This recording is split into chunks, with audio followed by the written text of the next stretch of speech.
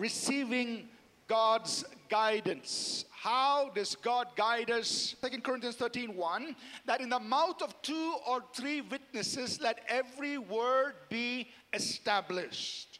That means don't just take one of these areas. Oh, I had a dream, and then run away with it.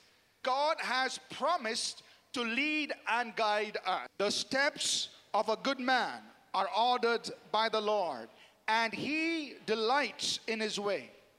Though he fall, he will not be utterly cast down, for the Lord upholds him with his hand. Now, don't think the Bible is prejudiced. When it says good man, it also includes women, right? So the steps of a good person are ordered. I will instruct you and teach you in the way you should go. I will guide you with my eye.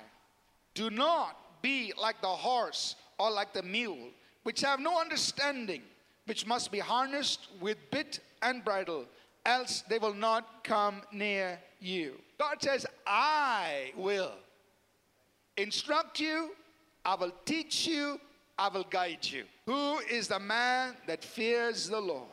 Him shall he teach in the way he chooses. I like how the Good News Bible renders this verse. It says, those who have reverence for the Lord will learn from him the path they should follow.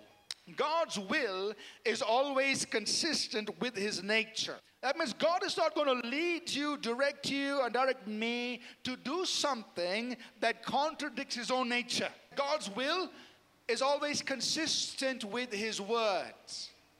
God will not guide you or direct you and me in a way that contradicts his word.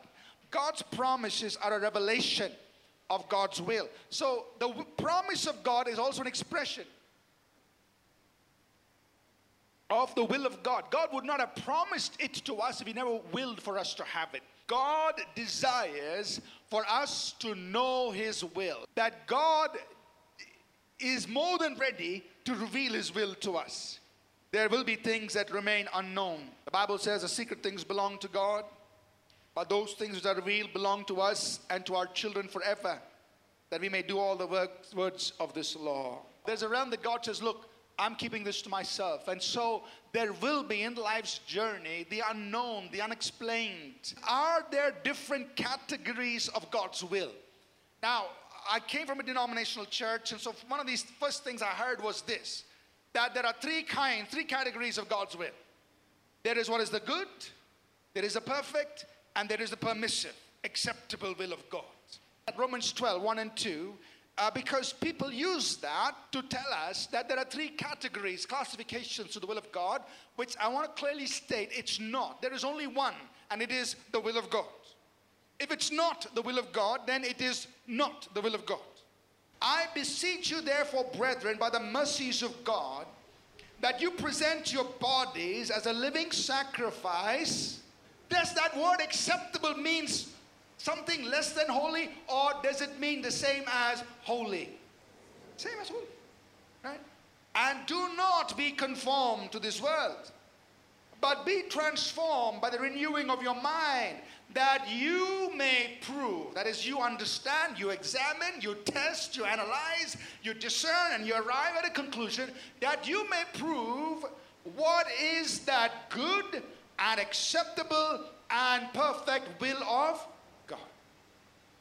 So what they used to teach us was there are three classifications of the will of God. One is good, one is acceptable, which is permissive, and one is perfect. If I put an apple in front of you and I said the apple is red, it tastes sweet, smells good, are there three apples or one apple? That's what he's saying about the will of God. The will of God is good, acceptable, quickened words.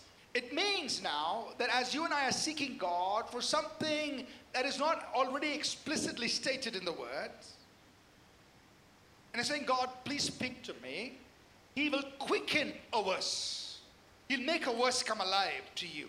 Job 32 verse 8, there is a spirit in man, and the breath of the Almighty gives him understanding. There's a spirit in you, and God breathes, and you get understanding. Okay, God, I got it. The spirit of a man is the lamp of the Lord. What is a lamp used for? It's to light our path. It's to search for things. So verse 27 says, the spirit of man is a lamp of the Lord, searching all the inward parts of the person.